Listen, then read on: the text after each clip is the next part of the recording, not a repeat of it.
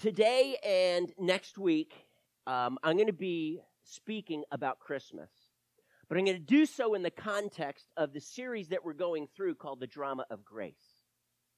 And I want you right now, if you would turn in your Bibles to Galatians chapter 4.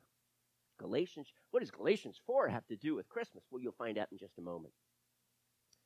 Many years ago, a very good friend of Meredith's and mine called Jim and Ann Wallace. They were missionaries to Jews in Brazil, have just such a tremendous heart for the Jews. They have since gone on to be with the Lord, not too long ago, but many years ago when they were young, and they were quite a bit older than Meredith and I, but when they were young, in Brazil as missionaries, they had heard news that one of their teenage sons, 18 years of age, had been involved in a car accident with several other teens. And as they came back from where they were back to the city, they discovered that their 18-year-old son had died.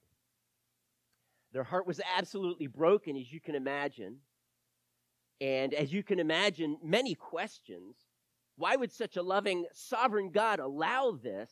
And they went through so much pain. They went through questions and at times doubts. And they struggled with this to find God, a loving God, an all-powerful God in the midst of this tragedy. Now, we understand, just in what we've been going through, that this tragedy, along with so many smaller problems, maybe even larger problems, if there are those out there, in which God is working these together in what we are calling the drama of grace. Now, what I'm going to do is I'm going to begin a diagram and just lay out some basics for you, but I'm going to come back to this diagram and develop it much more as we look at what we have for us in the message this morning. So far right now, we're talking about a couple, Jim and Ann Wallace. And life is going along for them just great. And then a tragedy happens, and I'm going to write it, their 18-year-old son dies. A skeptic or an atheist would look at this, and they would say, there is no God. And especially in view of this, why would an all-loving, all-powerful God allow your 18-year-old son to die? Now, I want you to fill in the blank. I want you to think, if you can, of maybe the worst thing that has ever happened in your life. God, why would you, if you're all-powerful and loving, why would you allow this? Now, I'm not saying that you're going to completely know the answer, but I believe that God wants to bring an answer. Here's what the world does. The world looks at something like this, and number one, they begin to accuse God, if there is a God. And in these accusations, then, they move away from God. They say, you know what? If they were seeking to follow the Lord, they abandoned the truth. They abandoned Jesus, and they turn back. Accusations like God created a broken world. And if God created a broken world, doesn't that give us a picture of a cruel God? Now, let me just say that there are many, even in the church, that believe that God created a broken world. Look around. You see cancer. You see tornadoes that rip homes apart. Years and years ago, we went up to DeLand to help a community out because a tornado had touched down and literally ripped through this neighborhood. It was a small neighborhood, but just decimated the homes. And we went up there to just see what we could do. And tornadoes can kill people. Floods can kill people. Tsunamis can kill people. Disease, sickness can kill people.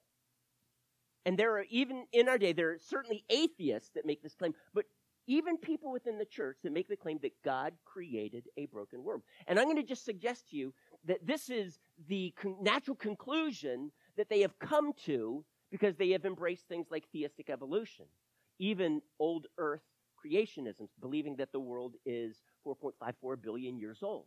Because all of this brokenness was in the world, and you can look at the geologic column, and they would interpret it as saying this all happened hundreds of millions of years. The cancer, the disease, all of these things happened way before God apparently created man, and man sinned. And therefore, evil, natural evil, that's what I'm talking about right now, not moral evil, but natural evil, do you follow me, was in the world before man sinned. So they conclude God created a broken world. I'm going to tell you that's just not true. I'm going to tell you that God created this world some 6,000 years ago, and as a result of God creating man, gave him free will, and man made a choice to sin against God in the garden. And God then told, and he warned them that if you do this, the world, if you will be broken. You will die that day. Something in you will die, both spiritually, and you will in every way be mortal. And so consequently, there was a curse that was placed upon man, but man was the one who sinned and therefore fell. Man was the one who sinned and therefore broke the world. God didn't do that. But then they go on and they make this accusation. They say that he basically leaves man in this broken world all to himself, and God kind of looks down with a cruel, compassionless heart and leaves us in our misery, basically saying, fend for yourselves. And God does not stop all of the evil. You remember when I told you this some weeks ago, that if God is obligated to stop some evil, he's obligated to stop all evil, and therefore there is no such thing as free will. But in order for us to love God voluntarily, there must be a free will. So consequently, God allowed man to have free will. Man made the choice to sin. And so when you look at a situation like this, there are terrible things that happen in our world. But the atheist comes to the conclusion it is because God is cruel and God is compassionless. Such a God, if there is one, is not worthy of my worship because he is either impotent or unloving or both. And I'm going to suggest that the Word of God has something so important for us that when we look at something like this tragedy, that as we compare it with what God's Word says, we don't come to the conclusion that God is cruel and that God is compassionless, but that God has a hope. And that God is inviting us, even in the midst of tragedy, to step into this intimate relationship with him and know this, that he has this amazing plan for us, and that he's able to take every tragedy and turn it around to bring glory to him and such good to you. Now, I'm going to come back to this point in just a little bit. Is it true that God basically has left man to himself in this brokenness, kind of like a cruel joke? Is he sitting on his ivory throne, looking down and laughing, so to speak? Is he distant, and is there something just maybe broken in his heart that he would leave us in this broken world, this messed up world? Well, I have news for you, that he decided not to leave us in our brokenness, but God had a plan. And for that reason, God himself stepped down into our brokenness. He actually shouldered and experienced the very brokenness that you are feeling.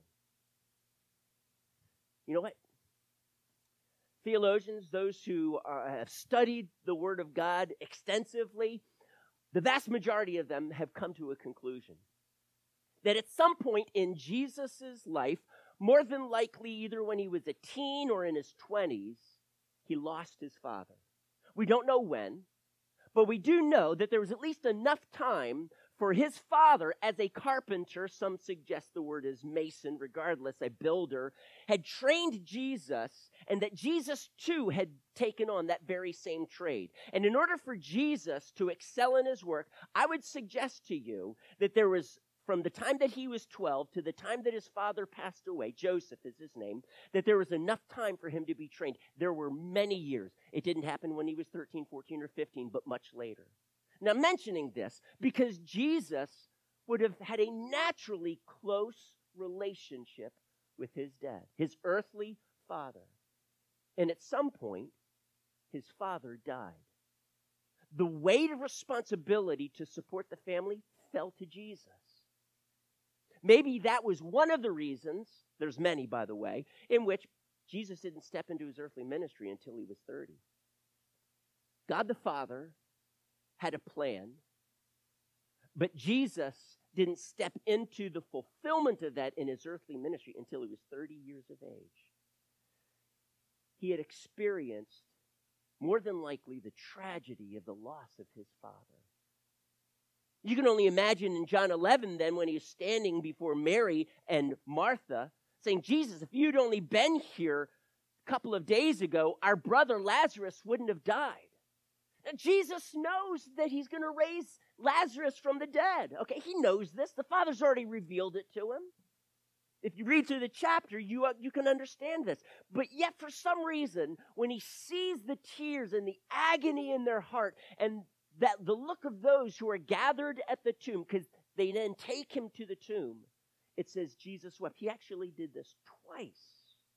And I can only imagine Jesus, he truly understands the tragedy of Jim and Ann Wallace losing an 18-year-old son, losing a father that he was so close to, understanding the tragedies that you go through. God became man and shouldered the pain that you and I go through. He was not distant. He didn't sit on his ivory throne looking down, compassionless and cruel. He stepped into that mess. He stepped into that chaos. And he became like you and I. And he went through heartache after heartache. Sometimes we think that Jesus, because God was his father in such an intimate way, he didn't go through tragedy. Jesus absolutely did. And Scripture, especially in Hebrews 5, makes that very clear. Galatians chapter 4. It says this, starting with verse 4.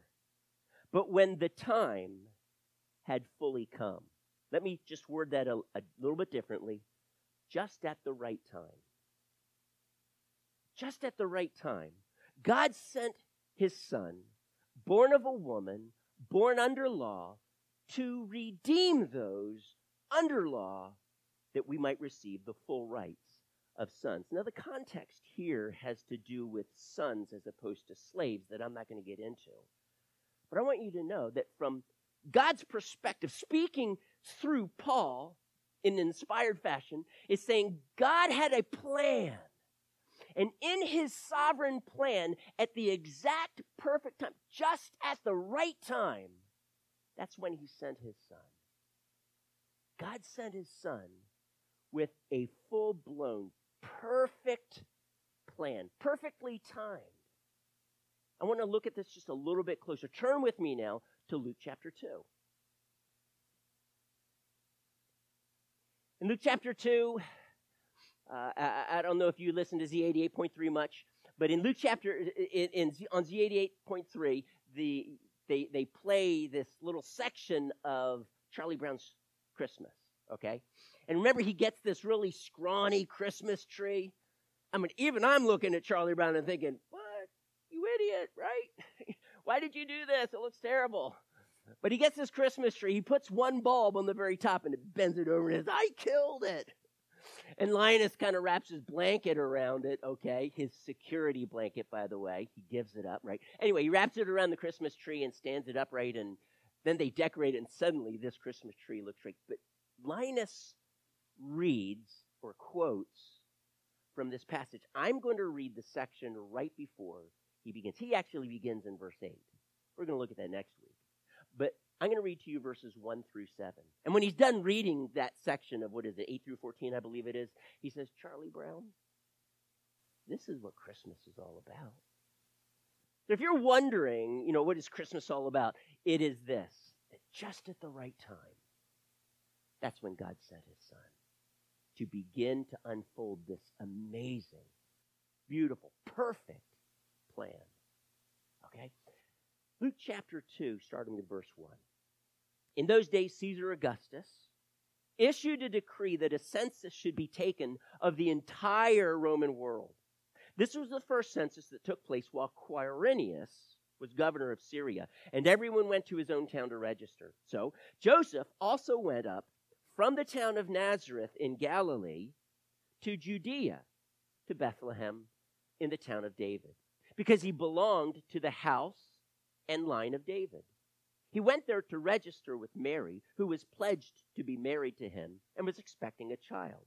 While they were there, the time came, the fullness of time, just at the right time. While they were there, the time came for the baby to be born, and she gave birth to her firstborn, a son, who she wrapped him in cloths and placed him in a manger because there was no room for them in the inn. I want you to look at how God has set the stage here. And this is important because when God has a plan, there is an intention with that plan, but he has to set the stage just at the right time. God sent forth his son, born of a woman, born under the law. This happened when Caesar Augustus had ascended the throne. Caesar was killed. Remember that phrase, et tu, Brute? Caesar was killed, Julius Caesar was killed, and Augustus had been voted by the Senate, as I understand, to take his place. Well, during this time, he had decided, you know what? I need more money. We need more buildings. We need more monuments, because that is the legacy he wanted to leave behind. Many emperors were this way. They wanted to build huge things to be able to say, yep, with their name on it, that was me. And he was no different. So he wanted to raise money, and so he sent out, actually, we're aware of 2 taxes during the time of Quirinius. Now, Quirinius, some skeptics look at this and say, well, Luke got it all wrong because Quirinius wasn't governor until about 6, 7, 8, 9 AD. Well, we have discovered that he was actually governor in Syria an earlier time as well, around 4 to 6 or 7 BC. So he served 2 terms, and in each of these terms there was a census. And so Luke is being very specific. In the first reign of Quirinius, when he was governor of Syria, there was his first census from Caesar Augustus. So Luke is really specifically narrowing in when Jesus was born. Next, we realize that this was in the Roman world. The Roman world had Greek as their common language. Actually, they called it Koine Greek, which means common Greek, because there was a classical Greek that Homer and Ulysses and so on that they wrote in, but the Bible, the New Testament, and even the Septuagint was written in Koine Greek. It's the everyday language of the people, not the educated talk about what people used in politics and in books, but Koine Greek. That was a trade language throughout the Roman Empire that people now, when they heard the news of Jesus and they went out after his resurrection and the falling of the Spirit upon the people, they were able to preach the gospel in Koine Greek and be able to reach an entire empire with the gospel. God was preparing the way for his son and the message of his son to spread throughout the Roman Empire. We also realize that during this time was what they called Pax Romana, the Roman peace. Basically, it helped guard people while they were traveling. There was a law that was over the land, and that law, honestly, in many respects was good. There's a vast difference when you're traveling through the United States and some other countries. I won't mention those countries, but when you're traveling through those countries, I have heard you want to make sure that you keep a $50 bill in your back pocket, because policemen will pull you over and they will bribe you. You will either get a major ticket or you give them $50. That type of law during the Pax Romana, that type of living was now superseded by a law that would bring peace. Now, they could travel, for the most part, from city to city safely in this Roman Empire. We also realize, however, that with Caesar Augustus ascending the throne, we begin to see a picture, an evil picture actually, in which the emperor himself begins to view himself as a deity. And there's emperor worship begins to grow and grow over the decades. And this then becomes countercultural to Christianity. But it actually forces people in these persecuted countries, because it was, if you worshiped one god rather than the emperor, especially in the latter part of the first century, you would be put to death. The stage is being set for good and evil to be opposing each other, for God and Satan to be having different plans and different purposes. And in Daniel chapter 2, we see a picture in which King Nebuchadnezzar, we're talking almost 600 years before Jesus is born.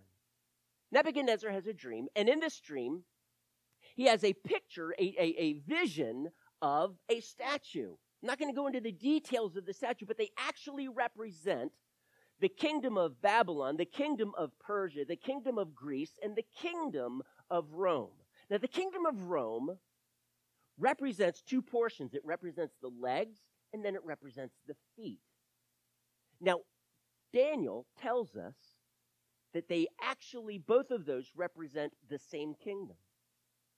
That the feet had 10 clay toes, and that they were mixed with iron, so it was both strong and brittle. May I suggest to you that the legs represented the Roman Republic until Julius Caesar ascended the throne, and then afterwards in establishing the empire under an emperor, that became then the feet, which would be composed of many nations, because they then began conquering many nations and including these nations. In this vision, it says that a rock was carved out of a mountain and hurled at the feet, not the legs, not the chest, not the head, but the feet of this statue. That's exactly when Jesus was born. He was born after the Republic had then become an empire. Now, it does say that when it hit the feet, it destroyed it, and that rock became the largest mountain and filled the earth. Do you see the vision in Daniel 2 that happened 600 years before Christ is born and is still in the process of being fulfilled, in which that rock, that kingdom of God, is filling the earth? And that is God's promise. It will fill the earth, church, before he comes back. And so this promise is then fulfilled here in Luke chapter 2. The rock is being carved out, and it's getting ready to explode on the feet of that statue in the Roman Empire. It then goes on, and it says, because there was a census, it forced people to go to their hometown where they needed to register. Now, for Joseph, we know that he was from the line of David. It's also very possible, according to Luke chapter 3, that Mary was, if we understand that genealogy, to be Mary's genealogy. And in which case, both Joseph and Mary were from the line of David. Therefore, they needed to go to what town, church, to register? Bethlehem. Actually, Bethlehem Ephratah, because there were two Bethlehems in Israel. Bethlehem Ephratah was kind of a no-name place in the southern portion of Israel in a region called Ephratah, Bethlehem of Ephratah. And it says this in Micah chapter 5, verse 2. But you, Bethlehem Ephratah, though you are small among the clans of Judah, out of you will come for me one who will rule over Israel, whose origins are from of old, from ancient times. So we get this picture of a future ruler from the royal line, which would be David, born in Bethlehem. Now, can I just suggest that there were many prophecies that were fulfilled during the birth, during just the very beginning of Jesus' ministry. There were actually over 300 that he fulfilled, including his death and resurrection during his entire lifetime. Over 300. Now, skeptics, I mean, my goodness, when you start talking about messianic prophecies, that is, prophecies in the Old Testament, and just if you want to get a number of them, look at Psalm 22 and Isaiah 53. Psalm 22 and Isaiah 53. You're going to get a ton of these prophecies. And so these prophecies then predicted the coming of the Messiah. Lee Strobel, who was a legal journalist, in other words, he had a degree in journalism, but he also had a degree in law, and being a writer many, many years ago for I think it was the Chicago Tribune, he would often write articles about court cases, people being convicted and, et cetera, et cetera. He's done a lot of research in the whole idea of investigation, and he uses this concept of fingerprints. Every person has a unique fingerprint. No two people have the same exact fingerprint. Isn't that unusual? It's kind of like a DNA test. No two people have the exact same DNA. But if you're really close, it's probably because you're a relative, a father, son, daughter, mother, whatever. With a fingerprint, Lee Strobel says, that is just like looking at Old Testament prophecies, kind of like a Micah 5:2. This is one aspect of the fingerprint of the Messiah that we find in the Old Testament. And when you begin looking at all of these aspects of the fingerprint, they lead to only one person, and that would be Jesus. So skeptics, they're aware of this. And honestly, if oh my goodness, if this is true, if these Old Testament prophecies are true and Jesus fulfilled them, how profound is that? But see, they're skeptics. So their response is very simply, here's what happens. Jesus tried to fulfill these prophecies, or his disciples shoehorned Jesus into these prophecies, and that's how they were fulfilled. Well, let me just say that it's really hard, if someone's the Messiah, to be born in a very specific town. That's really hard, by the way. It's really hard for me to control whether I'm born of a virgin, Isaiah 7:14, or not. That's kind of miraculous, okay? And yet, that is exactly what happens with Mary. As a matter of fact, Luke and Matthew, who record the birth of Jesus and say that she was a virgin, they're not the only ones. Even Jesus' enemies agree with this. If you were to look at the Babylonian Talmud, that would be a document that they started writing down in about 200 AD. It was verbal, oral, passed down, eventually written down. If you look at the Babylonian Talmud, they say that Jesus' mother was not married. They come up with the story of a Roman soldier that has absolutely no validity, but they acknowledge that there is something very unusual about this birth of Jesus. I'm suggesting to you that Jesus has fulfilled these prophecies because God is in this process of bringing this grand plan, this perfect, detailed plan together, because he has something so good for man to experience. Man is living in a broken world, and God is choosing to step down into that broken world to implement his rescue plan.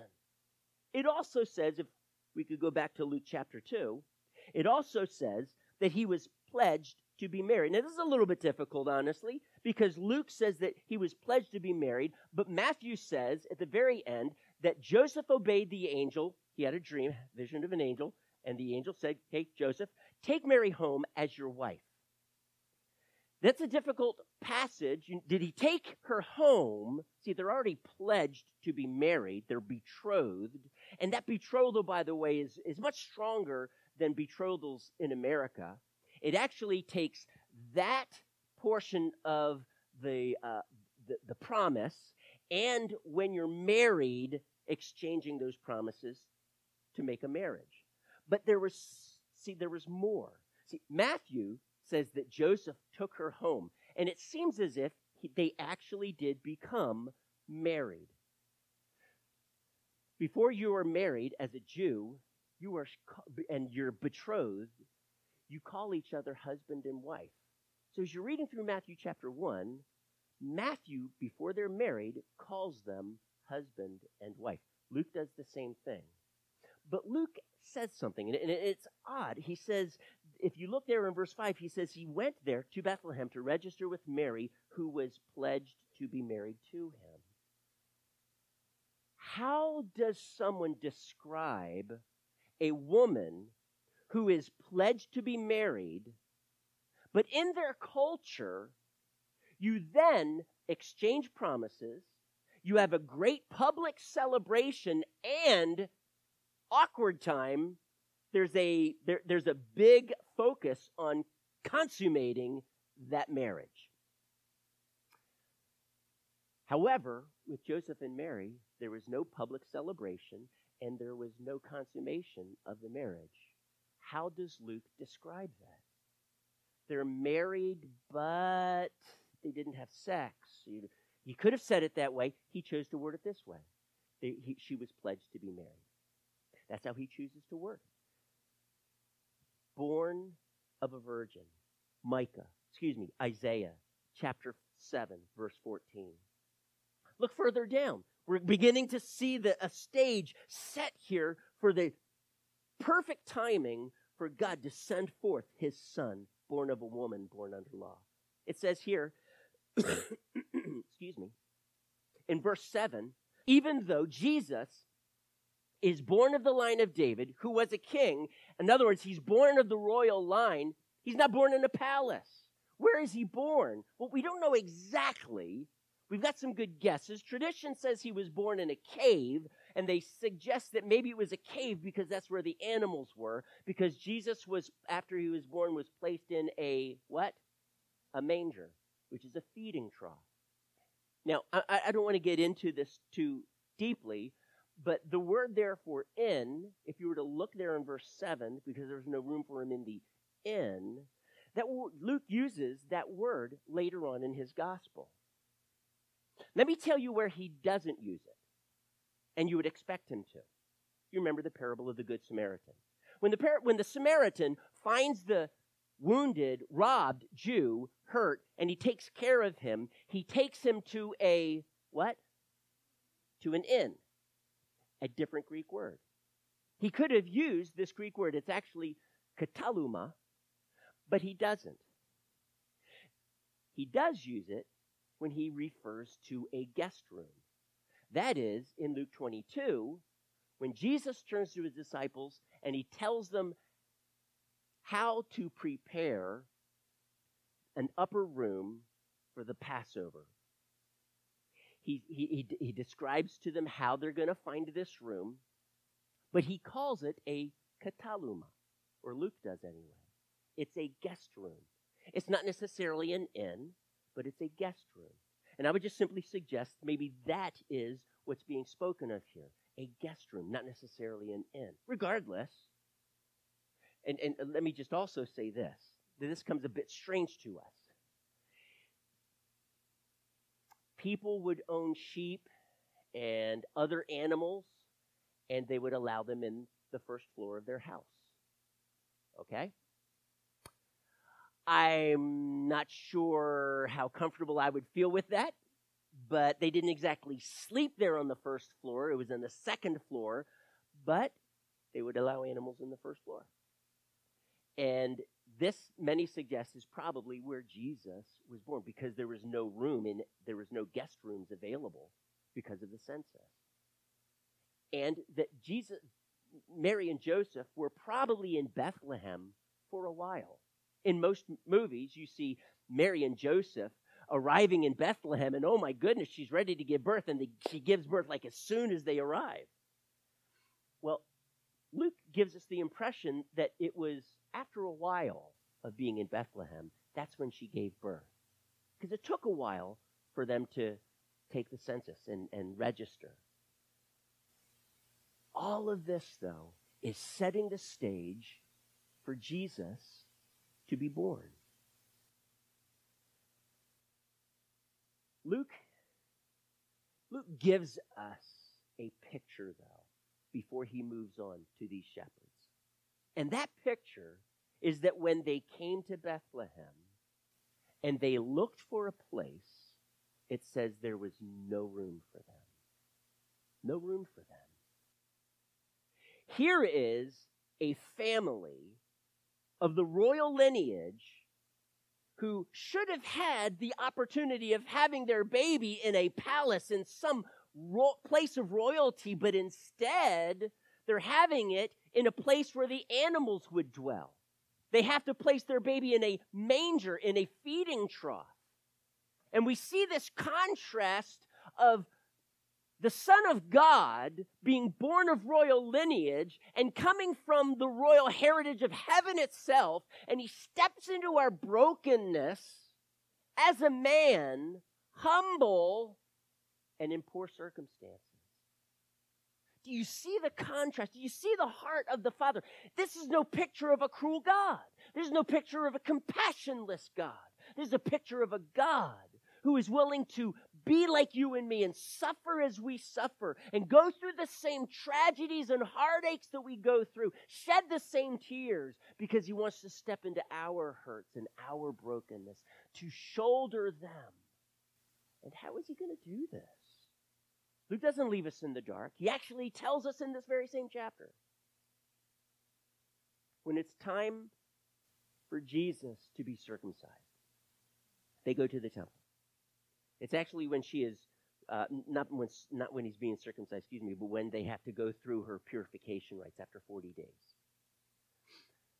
So Jesus is 40 days old. They go to Jerusalem, and they encounter a man by the name of Simeon. I'm not going to get into Simeon any more than to say this.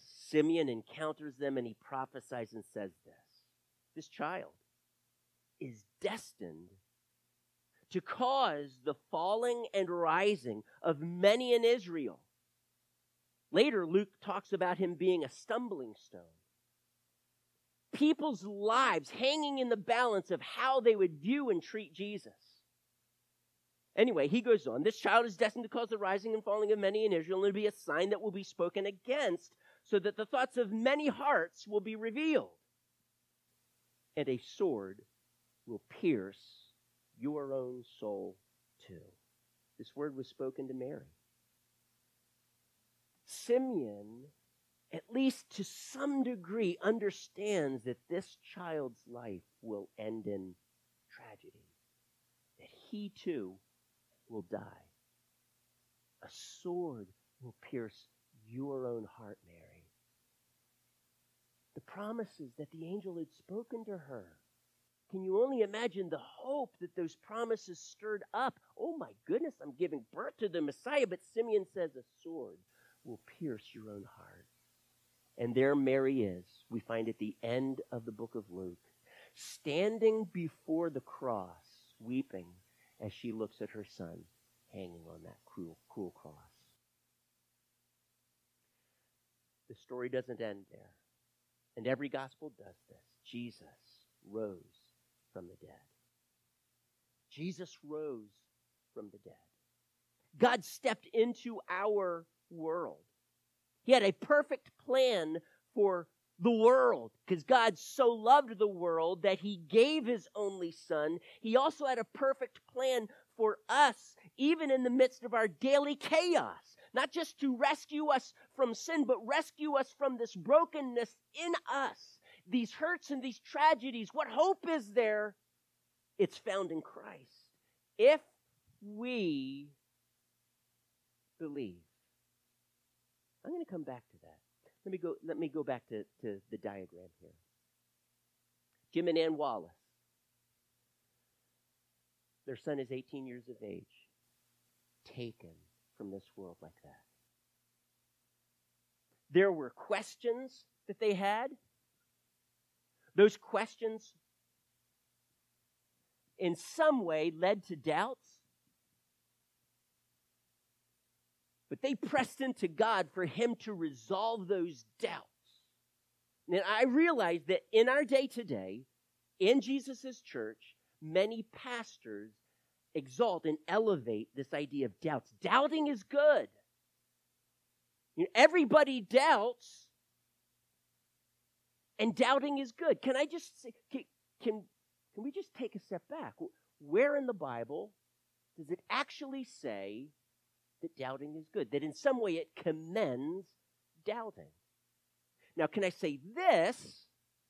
God has absolutely no problem with us questioning. God wants your questions. God is not intimidated by your questions, but he does not praise doubting. We do doubt. Church, that happens. I'm not going to commend it to you, but I will commend questions. When I was 20 years of age, I've been following the Lord passionately for 6 years. I wanted in some way to serve him as best as I could. I loved evangelizing the people at University of Delaware. My wife and I had known each other for 1 or 2 years by that point, and we just loved telling people about Jesus. And then I just started having questions. And some of those questions I would step back and maybe there was an ounce or more of doubt. And I'm just thinking, God, what is going on? And God led me to a lifelong study in what's called evidential apologetics, in which he began to allay many of those questions. But there are still questions. Because this isn't just about finding evidence for God, it's trying to resolve that heartache in here too, that there is a God who has a wonderful plan. It's not just intellectual. It will deal with your heart. There was a man by the name of Charles Templeton. About 7 decades ago, about late 1940s, he actually traveled as an evangelist with Billy Graham. Shared the platform with him on numerous occasions. They were close friends. But by 1955, they went in opposite directions. Charles Templeton began to have questions. Okay. He went to seminary, Princeton Theological Seminary. His questions then, as he studied the Bible, turned into doubts. Okay. But in the process of these questions that were leading him to doubts, he did not find resolution to that. He embraced theistic evolution. But then in 1955, his wife died, and he became an atheist. And this is where he ended up, as an atheist. One who claimed to be a follower, an ardent follower of Jesus Christ. He turned away from Jesus, turned away from truth. He's written numerous books. I don't commend them to you, but he's written numerous books from his atheistic perspective. And much of what he talks about is this heartache that man encounters every day of tragedy, and why would an all-powerful, all-loving God allow him to go through that? Interestingly, though, when Lee Strobel interviewed him before Charles Templeton passed away with Alzheimer's, Charles Templeton paused in that interview, and he was obviously very emotionally challenged. And Lee asked him, he said, "I'm sorry, Charles, what's going on right now? We're talking about Jesus, and you're getting very emotional." And this is what Charles Templeton said. He could not accept the existence of God, but this is what he said: "I miss Jesus." He knew that there was something about Jesus that was world-shaking. And he had turned away from God, and he had turned away from this truth that Jesus, as the Son of God, was born into our brokenness to rescue us and to love us and call him back. Why? Because God so loved the world that he gave Jesus to us, so that we wouldn't dwell in our brokenness before God, but be rescued from it and have a relationship with him and have eternal life. And this Jesus. What a tragedy. Some of us, though, as we go through the questions and the doubts, trying to piece this dot-to-dot matrix together, you remember me using that as an illustration, and just saying, I can't do it. I can't understand it all. And many of us, especially like the atheists, if I don't understand God, therefore I won't believe in him. Well, can I just say, we believe in a lot of things that we don't necessarily understand. But nevertheless, there are Christians that instead of becoming an atheist, let me diagram it this way. They will slip into neutral.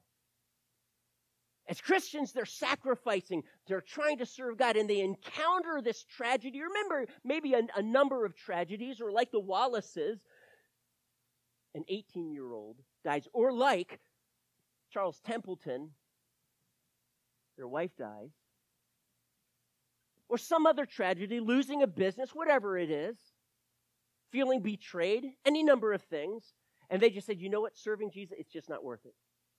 And they backpedal. They shift into neutral. Their life becomes powerless. It's no longer fueled in this desire to follow hard after Christ. And they backslide.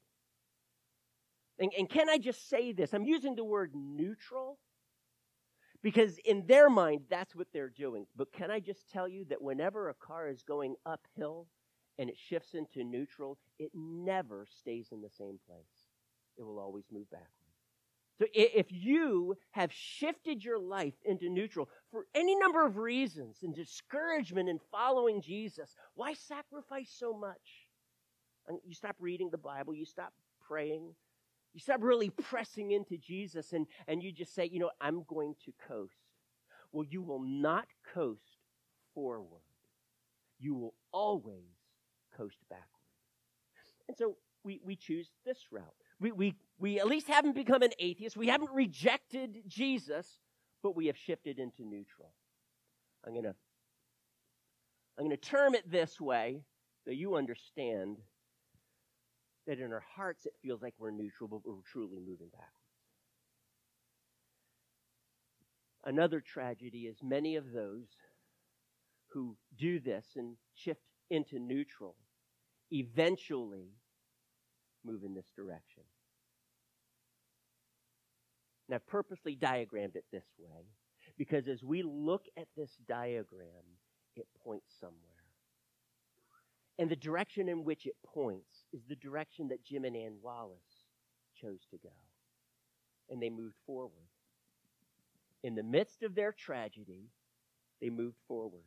They pressed into Jesus.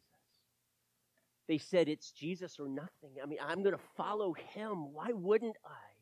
They understood that Jesus stepped down into their brokenness and he experienced tragedy. My goodness, he died at 33 years of age. What an amazing life he could have had, right? But see, he came for this very reason. God had a plan. And it was a perfect plan. Even his death, even his resurrection fell within that perfect plan. You remember Romans 8:28. I'm going to write that up here. Romans 8:28. Many of you could probably quote that with me. All things work together for the good of those who love God and are called according to his purpose.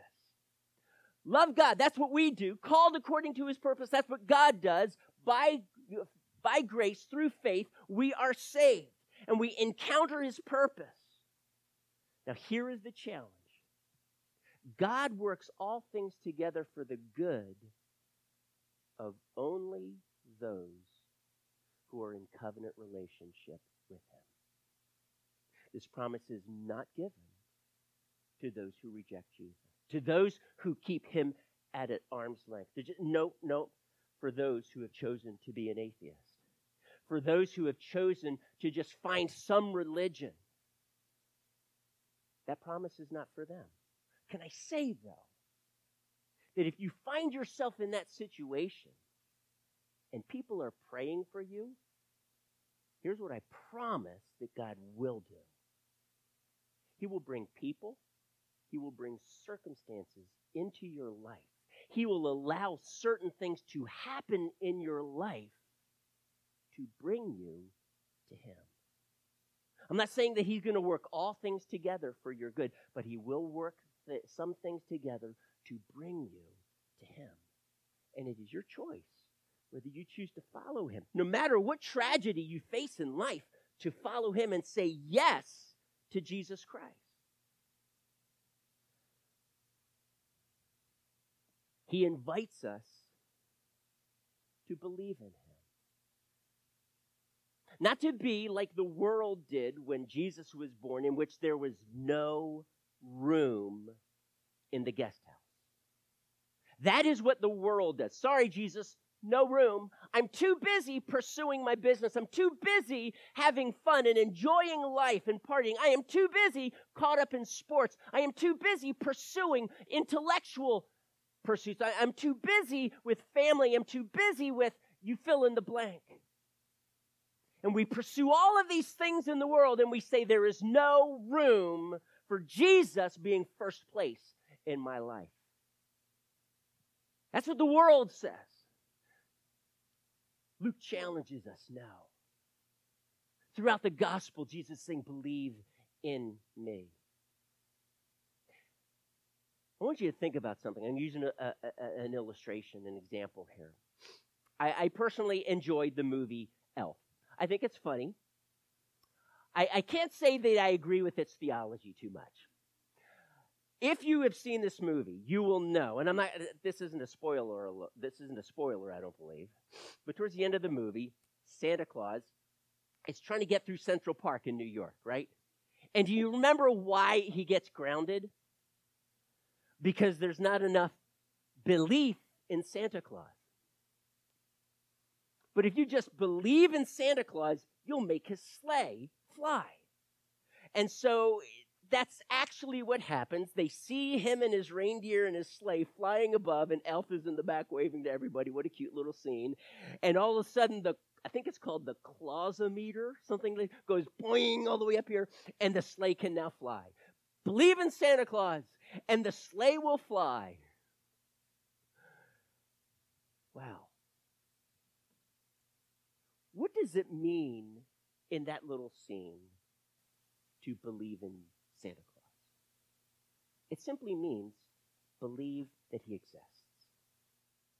And I'm going to suggest to you how very different that is when Jesus says, believe in me.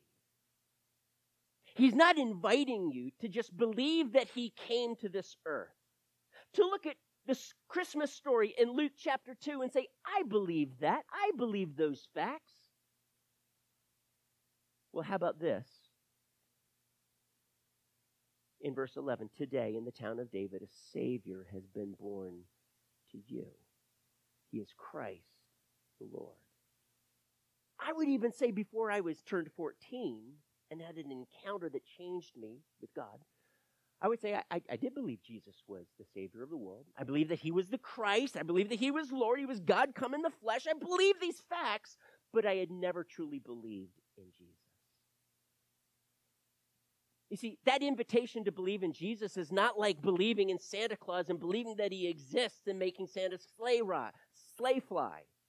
But to believe in Jesus means you are surrendering your heart to him. You are saying, I am choosing to follow Jesus. No turning back, no turning back. Though none go with me, still I will follow. No turning back, no turning back. It is that heart devotion to say, I will follow him. Even in the midst of tragedy, I am going to pursue him because I believe that God had a plan and he sent his son and he equally has a plan for you and me. Romans 8:28, he equally has a plan, and it's a detailed plan, and it's thousands of dots that he can connect, but we can't, and it all works together. But because, like the atheist, maybe we can't see that, he chooses not to, but even in our questions and our doubts, we end up saying, you know what, it doesn't make sense. And so I'm either going to turn away or I'm going to remain in neutral. And so my question to you is, in view of questions and doubts, what are you going to choose?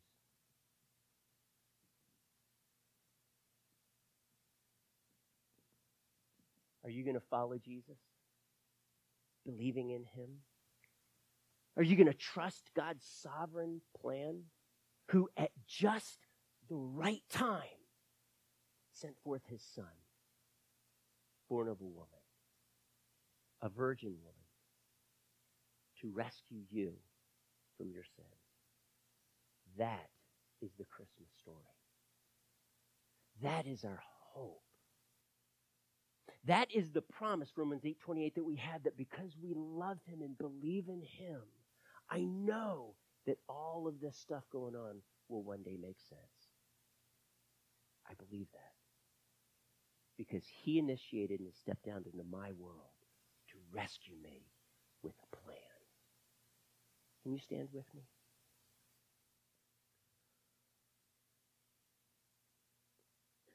I'm going to give you an opportunity this morning that if you have never trusted in Jesus Christ, not the way they did in Santa Claus and the movie Elf, but in how the Gospel of Luke challenges to trust in Jesus, to surrender to him in God's perfect plan, perfect timing, and to embrace his perfect plan for your life. Would you be willing to do that? Maybe this morning you find yourself as a Christian, but you're in neutral.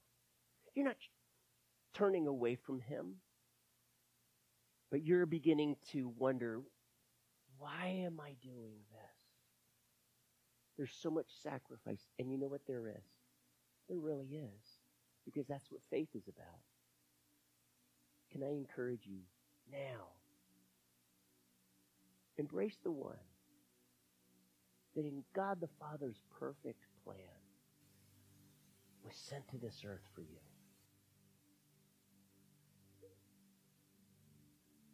To come and die, to rise from the dead, so that by believing in him you would have eternal life and spend eternity with him, the God that created you.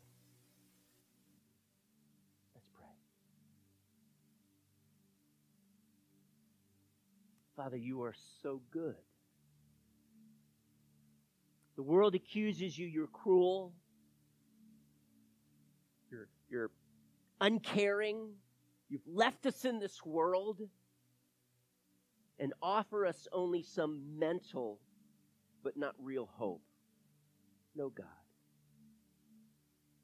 You loved us so much, you stepped into this world of mine to shoulder my pain and to give me a way out, to give me real hope. And I just ask you, Father, wherever we are at this morning, speak to hearts.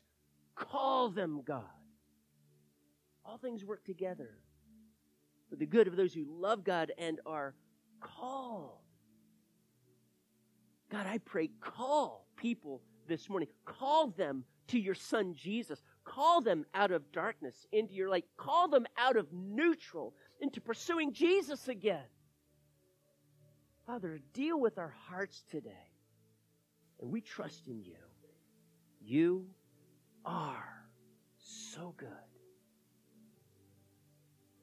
Spirit of God, I'm just asking right now, speak to hearts. Tug on those hearts. Open eyes to the truth again. Call them to yourself. Thank you, Lord. Thank you, Jesus. Thank you for hope. Thank you for the gift of your Son, Jesus, born at the right time for us. In your perfect plan, God.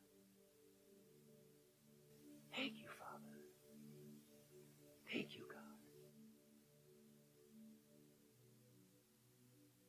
I just want to encourage you, if the Spirit of God is speaking to your heart right now, that you would allow me or maybe one of the leaders to pray for you. Maybe you've just been discouraged lately, and the doubts and the questions are coming so strongly. Allow us to pray for you. Or maybe you have not made that choice yet to follow Jesus. I'd love to pray with you that Jesus would change your life. So I want to invite you up here for prayer if you'd be interested. Okay? Father, I just pray, bless each of us as we look forward to that celebration we call Christmas of Jesus' birth. Fill our hearts with hope and expectation, not as far as what we are going to get Christmas morning, but, Father, what we can give, especially that good news of Jesus. We ask this in Jesus' name. Amen.